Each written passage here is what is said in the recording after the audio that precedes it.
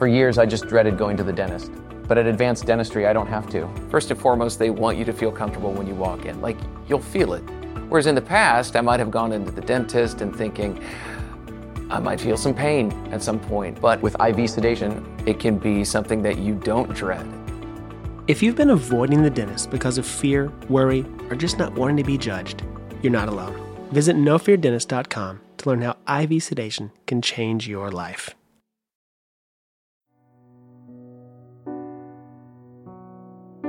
In 2015, Vladimir Putin's number one public enemy, Boris Nemtsov, was shot and killed in front of the Kremlin. He was a relentless critic of Putin, corruption, and war in Ukraine. Then, he was assassinated. I'm Ben Rhodes, writer and host of Pod Save the World, and I'm teaming up with Boris's daughter, journalist Zhana Nemtsova, to tell his story in Crooked Media's new podcast, Another Russia. Together, we uncover what happened to one family and an entire country, and ask whether another Russia is possible. New episodes every Monday. Listen and subscribe wherever you get your podcasts. Mr. Chief Justice, may it please the court. It's an old joke, but when a man argues against two beautiful ladies like this, they're going to have the last word. She spoke, not elegantly, but with unmistakable clarity. She said, I ask no favor for my sex. All I ask of our brethren is that they take their feet off our necks.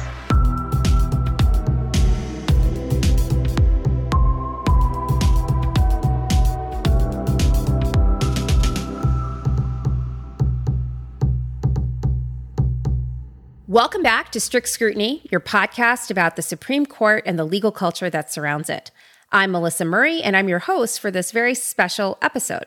As you know, although the Supreme Court's docket is incredibly interesting, there are lots of law-related issues going on in the world, and we want to make sure that you are up on them.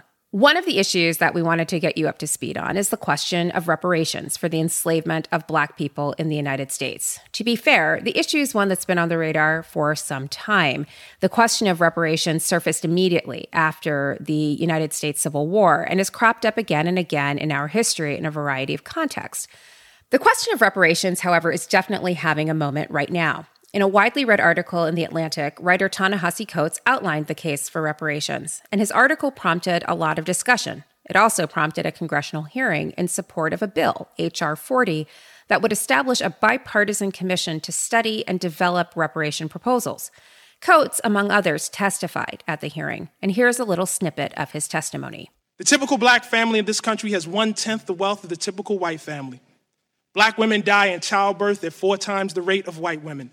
And there is, of course, the shame of this land of the free, boasting the largest prison population on the planet, of which the descendants of the enslaved make up the largest share.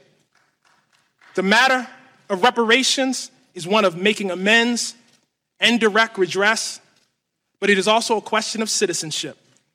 In H.R. 40, this body has a chance to both make good on its 2009 apology for enslavement and reject fair weather patriotism. To say that a nation is both its credits and its debits. That if Thomas Jefferson matters, so does Sally Hemings. That if D-Day matters, so does Black Wall Street. That if Valley Forge matters, so does Fort Pillow. Because the question really is not whether we will be tied to the somethings of our past, but whether we are courageous enough to be tied to the whole of them.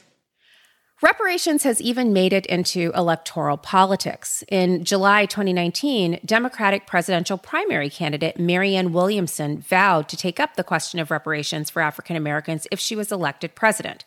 Obviously, she was not elected president, but that has not dimmed the interest in the topic of reparations and the prospect of grappling with our imperfect past. So we thought this was a perfect time to dig into the topic of reparations, and fortunately for us, our guest has also been thinking about it. So please, welcome back to the pod, Katherine Franke, the James L. Dorr Professor of Law at Columbia University and the author of Repair, Redeeming the Promise of Abolition, which was released in hardcover by Haymarket Press in 2019 and will be released in paperback with a reader's guide this August. Welcome back, Katherine. Great to see you, Melissa. Thanks for having me back. Well, it's great to have you back. So this is a really timely topic. And to set the stage for the discussion, as you note in the book, the issue of reparations is not new, even though it does seem to be having a moment right now. Why is that the case? Why are we talking about this now, since it's been in the ether for some time, but why is it so top of mind at this particular moment? Well, I think there are a number of reasons why reparations has gone from kind of a niche issue in certain parts of the Black community to being a mainstream political event. One is that we had a number of African American people running for president in this last cycle. And all of them, and then the other Democratic candidates, white candidates, raised the issue of reparations as a central question of racial justice in our country. So to have the issue of reparations brought up as a legitimate mainstream racial justice question, I think put it at the center of our political debates in a way that it hadn't been before. And part of why I think those presidential candidates raised it is because of the demonstrations, protests, and activism that had been taking place last summer around the murder of George Floyd and other members of the Black community by the police. So there's a swelling movement in the streets about reparations that I think has grown in response to police violence. I think we're also seeing many more Black elected officials, whether it's on the town level, the city level, and we're seeing reparations issues coming up in municipalities across the country. And then it's percolating up into national politics, finally, in a very serious way.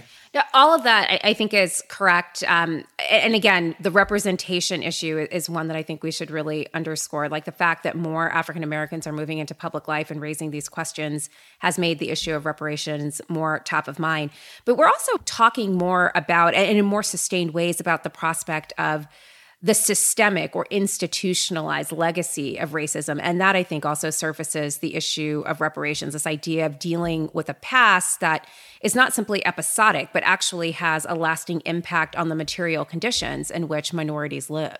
I think that's absolutely true. And the racial wealth gap that has also moved its way into mainstream journalism, economics, and media, and conversations across the country, I think has also cast a light on what have been the enduring structural forms of second-class or caste status for Black people in this country. And reparations are one way to both acknowledge that enduring form of structural inequality that Black people in this country experience, and also one way to begin to dismantle it. So your book, Repair, makes the case for reparations by examining some historical examples from the post-bellum period in which reparations were explicitly considered for newly freed African Americans. So one of those examples is Port Royal in the Sea Islands of Georgia, and the other is Davis Bend, Mississippi, the former plantation home of Jefferson Davis, who also happened to be the president of the Confederacy.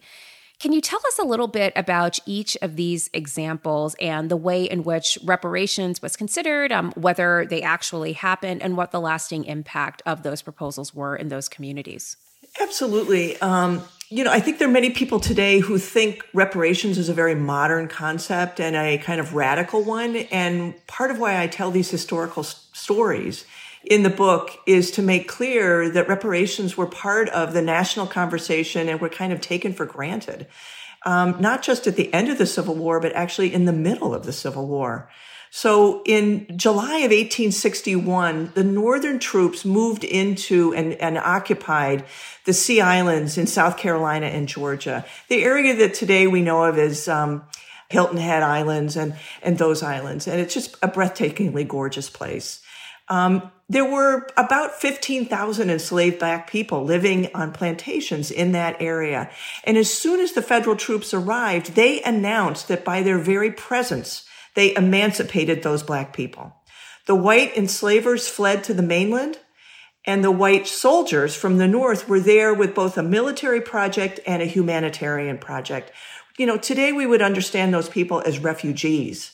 We didn't have that term back then, but the military understood it was part of their responsibility to take care of the formerly enslaved people who became free just by the presence of the Northern troops. And what's really remarkable, many things are remarkable about this period of time, but one of them is that several of the white military leaders who were present there at the Sea Islands witnessing what the vestiges of enslavement looked like, and how powerful the Black people were who lived there, is that they asked them, what do you want? What would freedom mean to you? And they listened.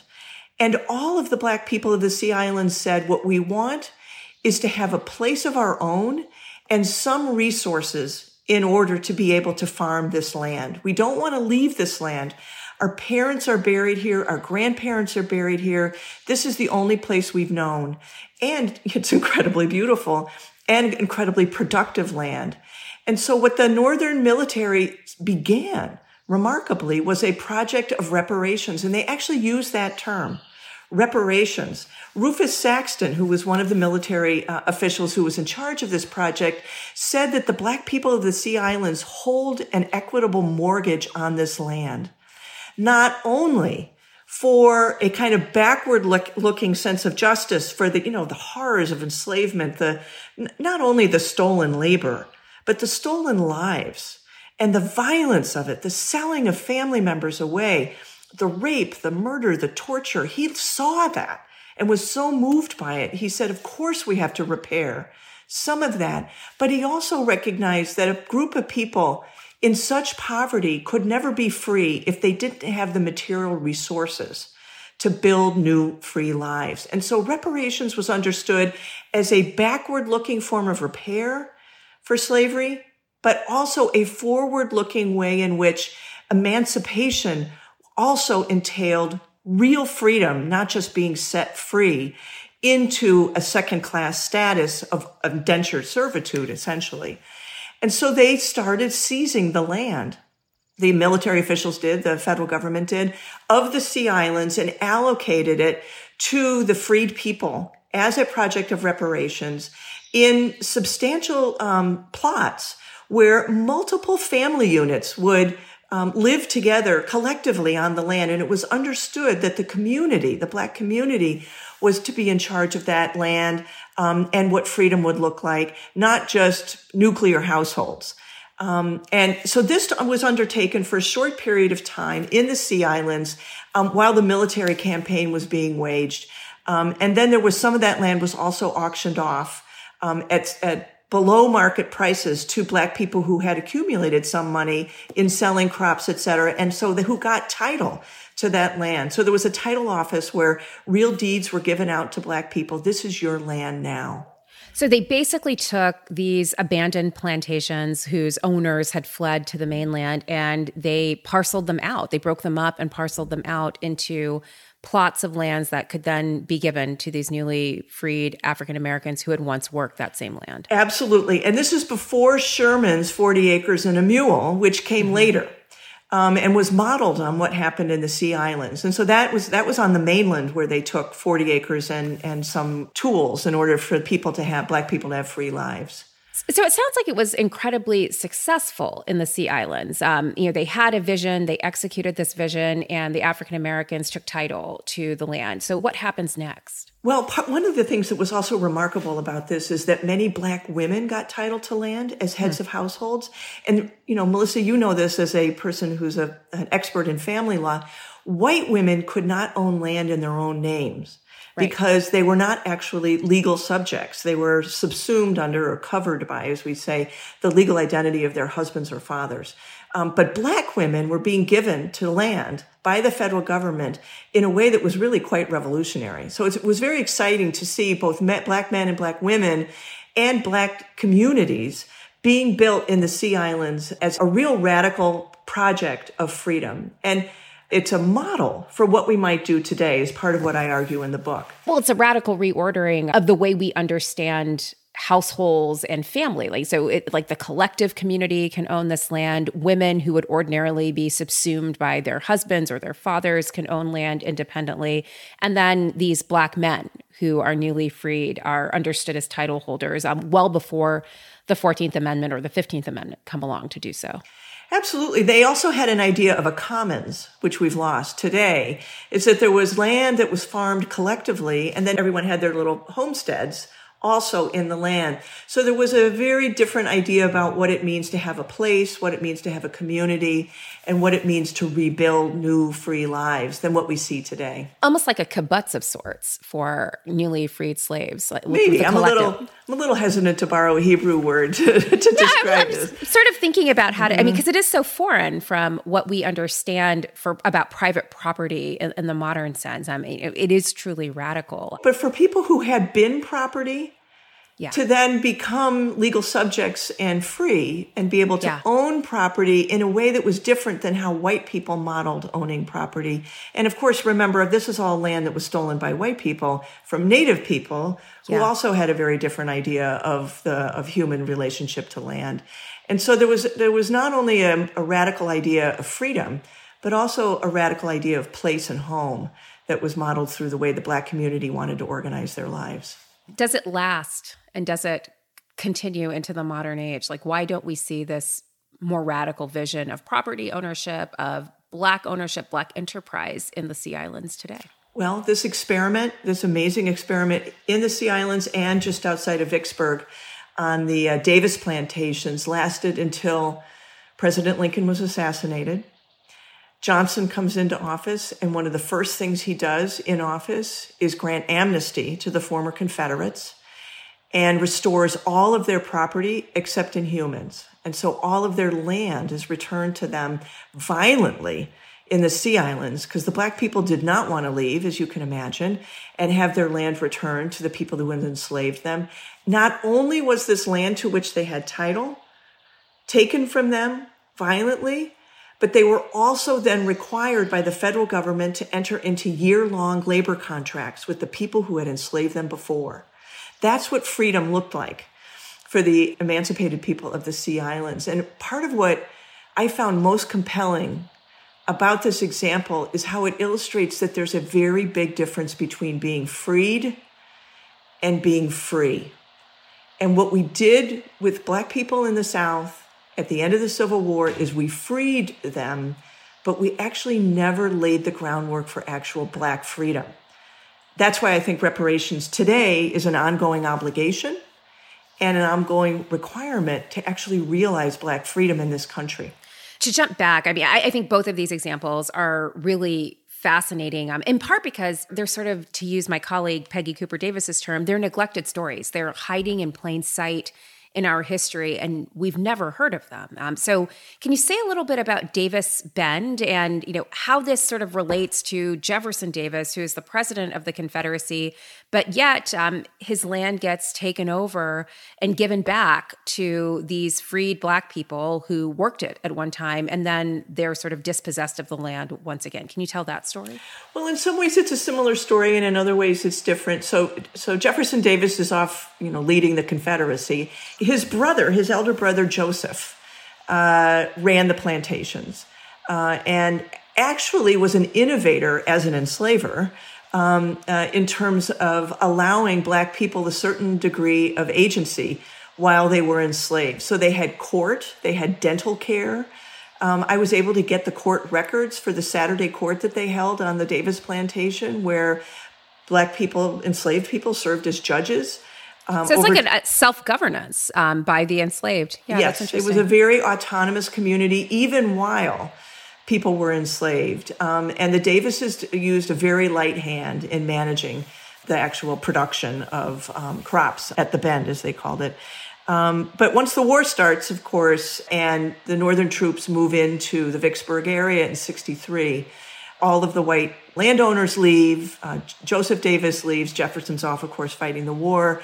And the man who had been in charge, the formerly enslaved man who had been in charge of managing the plantation, actually continues to do so, but as an autonomous Black community.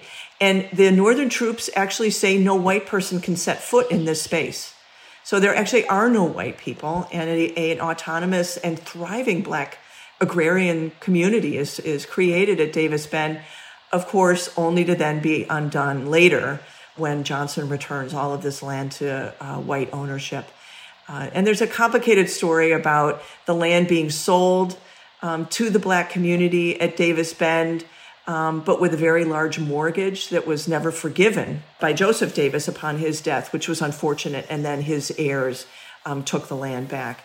We had in both of these contexts really inspiring examples of Black autonomy and Black healing as a form of reparations. And everything really just turns with the assassination of Lincoln and the Johnson presidency, where not only do we sort of roll back Reconstruction and retrenchment, but you actually have that retrenchment in a very physical and visceral form in these, what you call utopian experiments in Black freedom. Well, of course, the forms of reparations are unraveled.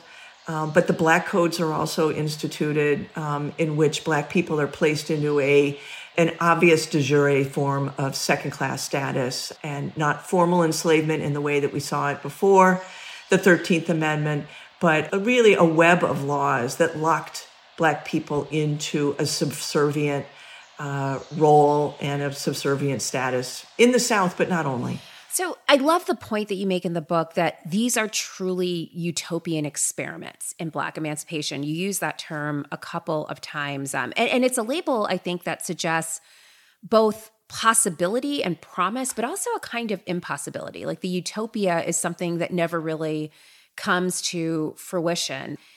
I think about that because what you describe both in Davis Bend and in the Sea Islands, I think is what Justice Clarence Thomas might actually want for Black people in the current age. I mean, he is someone, I think, who very much believes in this idea of Black self-governance, Black autonomy, and one that doesn't depend on assimilation into white culture, but actually separation from it. Like Black people, if left alone and outside of white culture, will actually be able to do all right if they have the economic wherewithal to succeed for themselves. And is that what was happening in these places? And why can't it happen today? Like what makes this utopian in a way that makes it both possible and impossible? Well, Justice Thomas is like a stopped clock, right 2 times a day. I wasn't going to say it, but it does strike me that he's someone who's from the Sea Islands of Georgia. That's where his family... Exactly.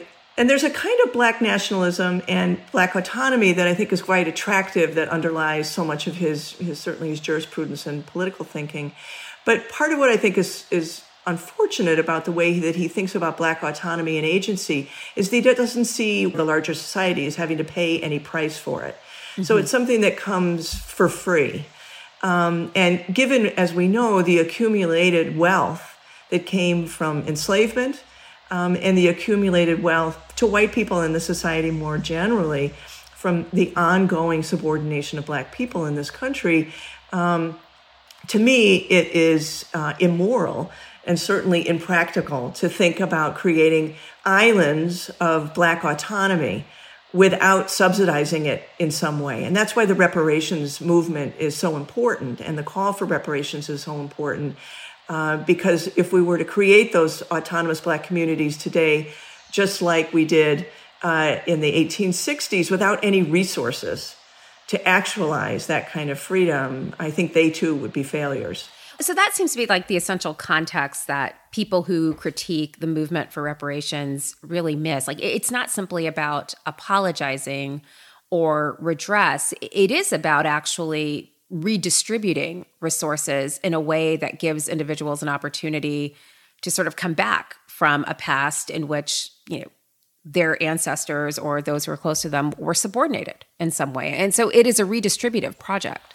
It absolutely has to be a redistributive project, although I think apology and recognition and relearning our history and all those sorts of things are essential as well. And, there's some people who think that reparations is only about writing a check and handing it to random Black people on the street. And there's some who do advocate for that, but I think it's a much more comprehensive thing. So part of what I recognize in the book is that we're in the midst of the largest intergenerational transfer of wealth we've ever seen on this planet. My parents' generation is passing trillions of dollars to people my age, and 90% of those people are white. And part of why my parents' generation has done so well is because of intergenerational wealth accumulated through real estate. Not only, but largely. It's part of what is the basis of the American dream is to buy land or in some cases be given land and sit on it, let it increase in value, and then pass along that wealth to your kids. Black people never got in on that deal. They didn't get in on it at the end of the war, and they haven't been able to get in on it since then because of redlining and other forms of discrimination. Well, the GI Bill, which completely modernized American home ownership, was completely foreclosed to African-American veterans. And there were a number of African-American veterans who would have qualified, but because it was locally administered, they were shut out. Absolutely. That and, federal housing loans, et cetera, underinvested or didn't invest at all in Black people or Black communities. So what I would like to see is a substantial increase in the estate tax. So as that money is moving intergenerationally, it's like we kind of, white people my age, we won a lottery that we don't have any entitlement to. So capture some of that money. We don't have to have 100% estate tax, but significantly higher than where it is now, which is at its lowest ever. Capture some of that bounty of whiteness, I would say, and put it into a trust for reparations. And one of the things that I feel strongly we should do is think about community land trusts. There are examples across the country of communities that are taking urban spaces, urban land, and putting them into trust. We know them well. In New York City, that's what cooperatives are, what co-ops are. And many, many apartment buildings are owned in that cooperative form. But for private wealth and private investment, as opposed to community wealth and community investment. And so Jackson, Mississippi, Baltimore, Maryland, Detroit, Michigan, even Denver, Colorado, and New York City outside my window in Harlem. There are all sorts of interesting examples of community land trusts where land is held by the community, for the community, outside of the for-profit housing market. And then in places like Jackson, they're also building urban farms and schools and building solar energy collection mechanisms so that they can be energy independent. So part of what I like about the community land trust movement is the degree to which it enriches and empowers the community, not just enriches particular individuals. And it invests in a collective longer-term strategy of healing communities that have suffered the most at the hands of white supremacy and economic disadvantage. This is also a good point to make a plug for the scholarship of Bernadette Atuahine, who's done a lot of work on community land trusts, particularly in the context of South Africa, but also she's argued for them here in the United States in places like Detroit. She is a terrific scholar at Chicago-Kent Law School and a real expert on these questions. So your proposal, Catherine, is really one that is focused on the idea of property ownership, which I think is such a lovely symmetry from the whole prospect of enslavement and the idea of human property to repairing that breach by allowing the descendants of those who were enslaved to have access to property ownership going forward. But it's a very different model from the other models for reparations that we've seen in the United States.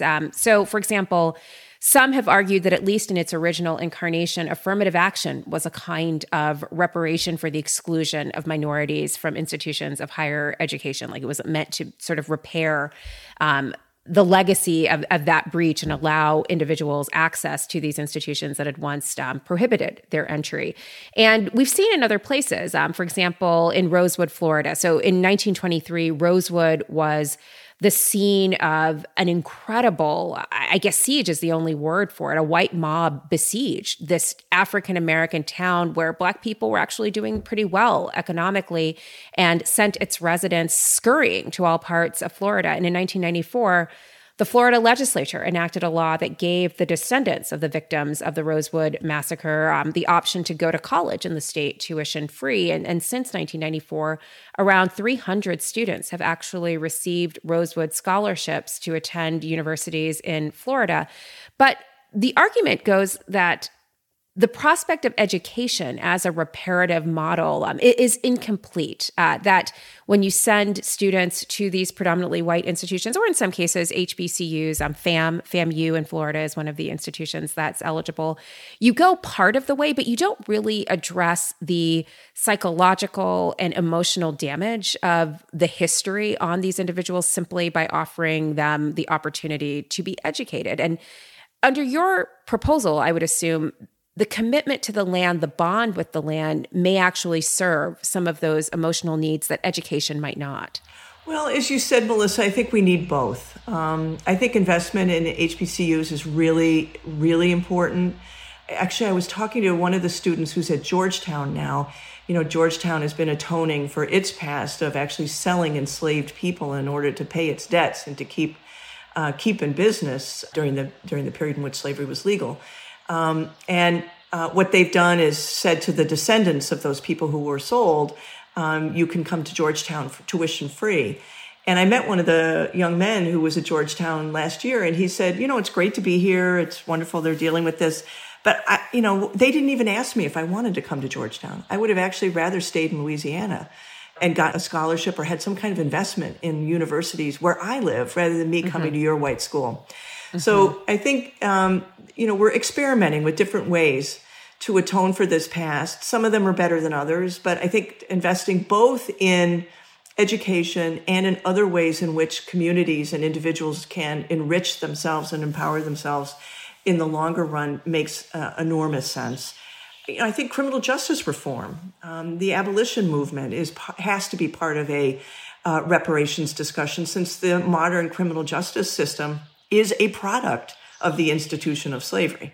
It is impossible to disaggregate slavery and white supremacy from the criminal justice and prison industrial system in the United States. So their economic injustice certainly is important. Education justice, certainly important, but so many other things as part of a, I think, rich conversation about what reparations ought to look like. So moving beyond the idea that reparations is either education or a cash settlement, but actually is a holistic program intended to sort of repair the legacy of the past. Absolutely. And I think different institutions have to think differently about it. So Evanston, Illinois, the town in which I was born at Evanston Hospital, has been one of the first cities to institute a citywide reparations plan. They had the benefit of marijuana becoming legal and then taxed. So they had a bounty from that tax, and they were trying to think, what would they do with it?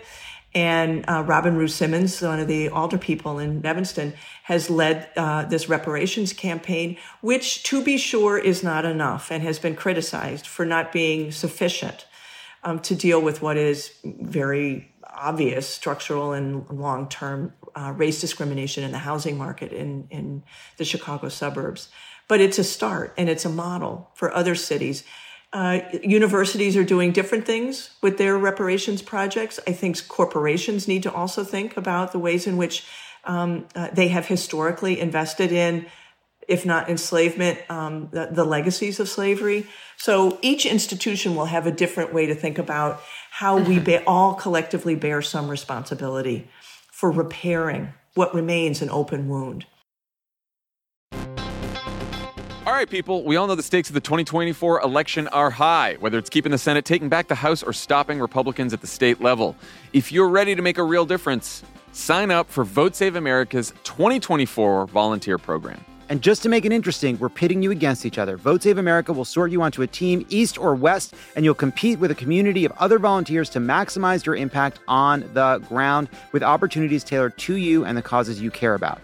The team with the highest volunteering stats could secure the biggest prize of all, the continuation of American democracy. Head to votesaveamerica.com/2024 now and get ready to organize or else. This message has been paid for by Vote Save America. You can learn more at votesaveamerica.com, and this ad has not been authorized by any candidate or candidates committee. Are you like me and tracking the polls obsessively this election year? Well, Dan Pfeiffer's right there with you, and he's taking them seriously, but not literally. Take an average of the polls. Don't forget about any one poll. And the thing that we try to tell everyone in every episode of this podcast is a poll that has Biden up to and a poll that has Biden down to, they all tell you the exact same thing, which is this is a very, very close race. The goal of this podcast is to help people understand polling and freak out about it just a little bit less. Explore the latest polls, what they actually mean, and whether or not it's time to hit the panic button. Tune into Polar Coaster with Dan Pfeiffer, Crooked's latest subscriber-exclusive show. To get access, subscribe to our Friends of the Pod community only at crooked.com/friends.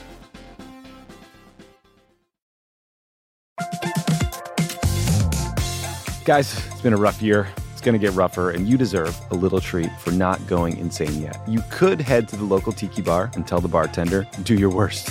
But we have a better idea for you, which is pick out something from the Crooked store. The store is stocked with tons of new merch. It's perfect for the spring. And classics like the Friend of the Pod tees that you'll be wearing long into the next administration or the next fascist dictatorship, depending on how things go. Pick up a new tee for the warm weather ahead, a mug that'll remind you to stay involved this election year, or a hat celebrating your favorite pod. Go to crooked.com/store to shop.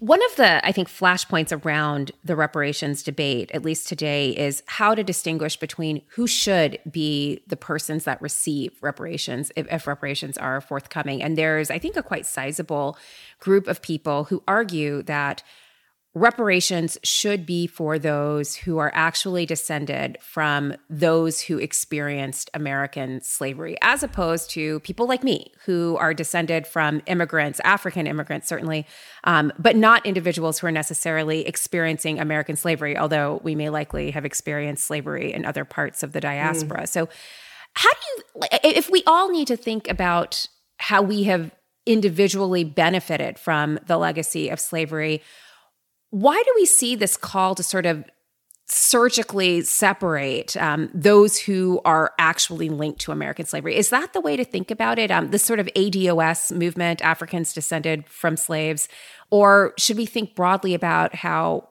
all people of color or all African American people, whether they are descended from slaves or not, actually bear the imprint of slavery? Well, I would first say that while I have an opinion on this issue, I do think as a white person, it's not my question to answer. I feel like this is an important question for people in the Black community to answer. But that said, I do have an opinion about it, which people can take or not. But I don't really feel like I have the authority to issue what I would then defend as the right answer. I do feel like the ADOS movement, the American Descendants of Slavery movement, which insists that only those who can show a genetic relationship to someone who was enslaved, is both in principle too narrow a way to think the problem and practically too narrow. Practically because most people who can maybe have a descendants from an enslaved person cannot show that. Mm-hmm. Most people Black people in the United States who had ancestors who were enslaved don't know their last names, don't know where they lived. We don't have DNA that we can trace back. That is part of the legacy of slavery, is that Black people have lost the lost lineage of these people. Exactly. Yeah. And so to insist on only narrowing the class of people who are entitled to reparations today based on those who have the privilege of being able to prove that descendants, I think undercaptures the class of people, even by the terms of that way of thinking the problem, in ways that I think are unfortunate. But as a matter of principle, part of what motivates me to do this work, and I think part of what makes reparations so compelling, is its relationship to white supremacy and what makes Black people enslavable in the first place. So as a white person myself, my family didn't enslave anyone in this country. My family didn't live in the United States when slavery was legal. I still think that I am an enormous beneficiary of white supremacy and its payoff. And I bear some responsibility for the legacies of slavery, even though I don't personally have a relationship to it in terms of having an ancestor who enslaved folks. So too, I think Black people in this country today experience and suffer from white supremacy and the legacies of slavery that rendered, to me, all Black people in this country relevant and entitled to some of the components of reparations, not just those with a direct descendants to enslavement. And in that respect, I think this is where we can be nuanced around different pieces of the reparations plan, playing different roles, perhaps with different communities. That's a great point. If we think about reparations more holistically, we can actually sort of direct things in ways that are more attentive to certain communities that actually have a more direct lineage to slavery, and those who don't, but nonetheless bear the imprint of that legacy. Well, and just if I can add one other thing, because this is a law podcast, is that part of what allegedly it is a law podcast. Allegedly. So let me just veer in the direction of law for a second. Part of why we've had such trouble repairing structural race discrimination in this country or addressing it through law is because of questions of causation. Yeah. right? Our traditional approach to causation and intent in terms of responsibility draw too narrow a circle in terms of understanding where responsibility ought to lie. And in a way, I think that the ADOS or, genetic descendants from slavery movement, while I understand where it comes from, I think in some ways it kind of echoes that way in which, well, I'm not responsible as a white person for this horror, this national tragedy, because I too didn't have any genetic relative who was involved in enslaving people, and that to me under captures the systemic, structural, society-wide problem of slavery itself and its aftermath. Switching gears slightly, that's a great pivot for the next point I wanted to talk to you about. The entire legacy of the United States, as you suggest in the book, is in some way shaped by the legacy of slavery. And even institutions that were not explicitly involved in the work of enslavement nonetheless have ties to slavery. So you mentioned Georgetown earlier and the role that slavery played in sustaining that institution. Harvard Law School has recently reckoned with the way in which its financial foundation was really built on enslavement and the trafficking of slaves throughout the New World. You are currently working right now on trying to trace the legacy and the actual residue of slavery in New York City, where your institution, Columbia Law School, is located. So can you tell us a little bit about that project? Because it seems almost counterintuitive to think about slavery in the North, in a city like New York, at an institution like a law school, which were just being founded as slavery was in its sort of waning days in the 1850s. That's around the time when a lot of law schools were started, but it's also the end of slavery. Are there still legacies to slavery that we can connect to our sort of founding law schools? Absolutely. So I'm leading a team at Columbia Law School researching the law school's relationship to slavery, having been founded in 1858. But there was a law program at Columbia University well before then. And so James Kent. Yes, Chancellor Kent, who is, one of the most prominent legal theorists in the United States, certainly of the 19th century, owned several people, Black people, while he was at Columbia University. Our highest academic honor that we award JD students is the Kent Scholarship. And so an interesting question is whether we ought to change the name of that scholarship and in a way thus erase that history, or whether we ought to create some kind of present memory, active memory of Kent's complicated relationship both to law and to freedom through a different way of honoring him. This week, I was at the Schomburg Center, Schomburg Library in Harlem, looking at the papers of Frederick Wells. He was a law student at Columbia in 1923, and he lived in one of the dorms. And when two law students who were white from North Carolina, realized that Wells was a student and not a porter, they burned a cross on the lawn in front of the dorm. And eventually Wells left and he graduated from Cornell Law School, came back to New York and became a very prominent tenants' rights and housing lawyer. Also went to Washington and worked for the federal government doing tenants' rights work. We should be honoring the likes of Frederick Wells as much or more as we honor the likes of James Kent, Chancellor Kent. We also have faculty who were our first faculty in the 1850s, who were born on plantations in the Caribbean. Their families owned slaves, and their family wealth came from enslaved labor. And then there were students in our first classes at Columbia from the South whose families owned enslaved people and who fought for the Confederacy when the war broke out. So there are those histories that we're beginning to research to understand ways in which both the fact of slavery was part of the founding of the law school in 1858 and had an enduring legacy to today that I still think the law school should have some relationship to as an active memory and also as a justification for redistribution of resources. It's a fascinating project, and well done to you for taking it up. And, I hope other law schools and other institutions take this up. I've seen my own undergraduate institution, the University of Virginia, really have to grapple with this in the last couple of years. But again, I think it's work that probably needs to happen in a lot of places. To that point, at the same time that we're seeing this escalating interest in and discussion of reparations, we're also seeing real pushback against the prospect of forthrightly acknowledging the wrongs of the past. I'm thinking specifically of the hostility to critical race theory, or indeed any effort to offer a more accurate and inclusive account of the history of the United States and the role that slavery played in it. Do you think these impulses are related or coextensive in some way? And can we have a successful call for reparations without being honest about the past and its impact on the present and the future?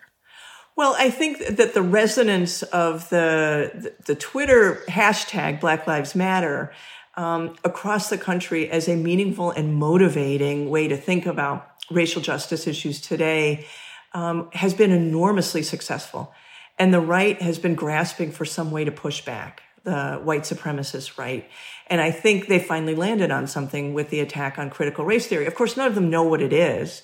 But that's actually the beauty of it, is that they don't have to know what it is. It sounds bad. As you well know, critical race theory is not part of the mandatory curriculum anywhere, in any school. And certainly not in K through 12 schools. Certainly not. Certainly not. And if I were to start thinking critically about ideologies that are taught in law schools as a mandatory part of the curriculum, I'd start with the law and economics movement. That to me is an ideology that structures how we understand what law is and what it ought to do. I'm going to sip this tea right now. Hot tea. Academic tea. It's a goose and gander thing. But in any event, I do think it's been a way to motivate a base that has felt alienated from, if not offended by, the Black Lives Matter movement, the movement to defund the police, the movement to talk about reparations. All of these issues have gotten great traction in the last year and a half. And unfortunately, critical race theory has become the motivating sort of vessel for a backlash. We'll see how long that lasts, since most people don't actually know what it is, and it actually isn't taught anywhere.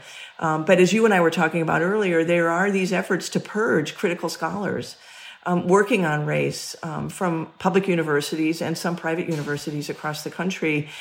Whether they might call themselves engaging in critical race theory, I think, is an open question. But just being honest about our racial past and wanting to know it and study it, and learn from it strikes me, and I'm sure you, as something that is a part of what it is to be basically educated in this country. So it's also part of an attack, I think, on public universities that worries me enormously. Well, and again, the whole question of public education has mostly been talked about as a question of disinvestment, but there is also, again, the sort of hyper vigilance over what public intellectuals at public universities are saying right now that is really concerning, as much as the disinvestment from public education more generally.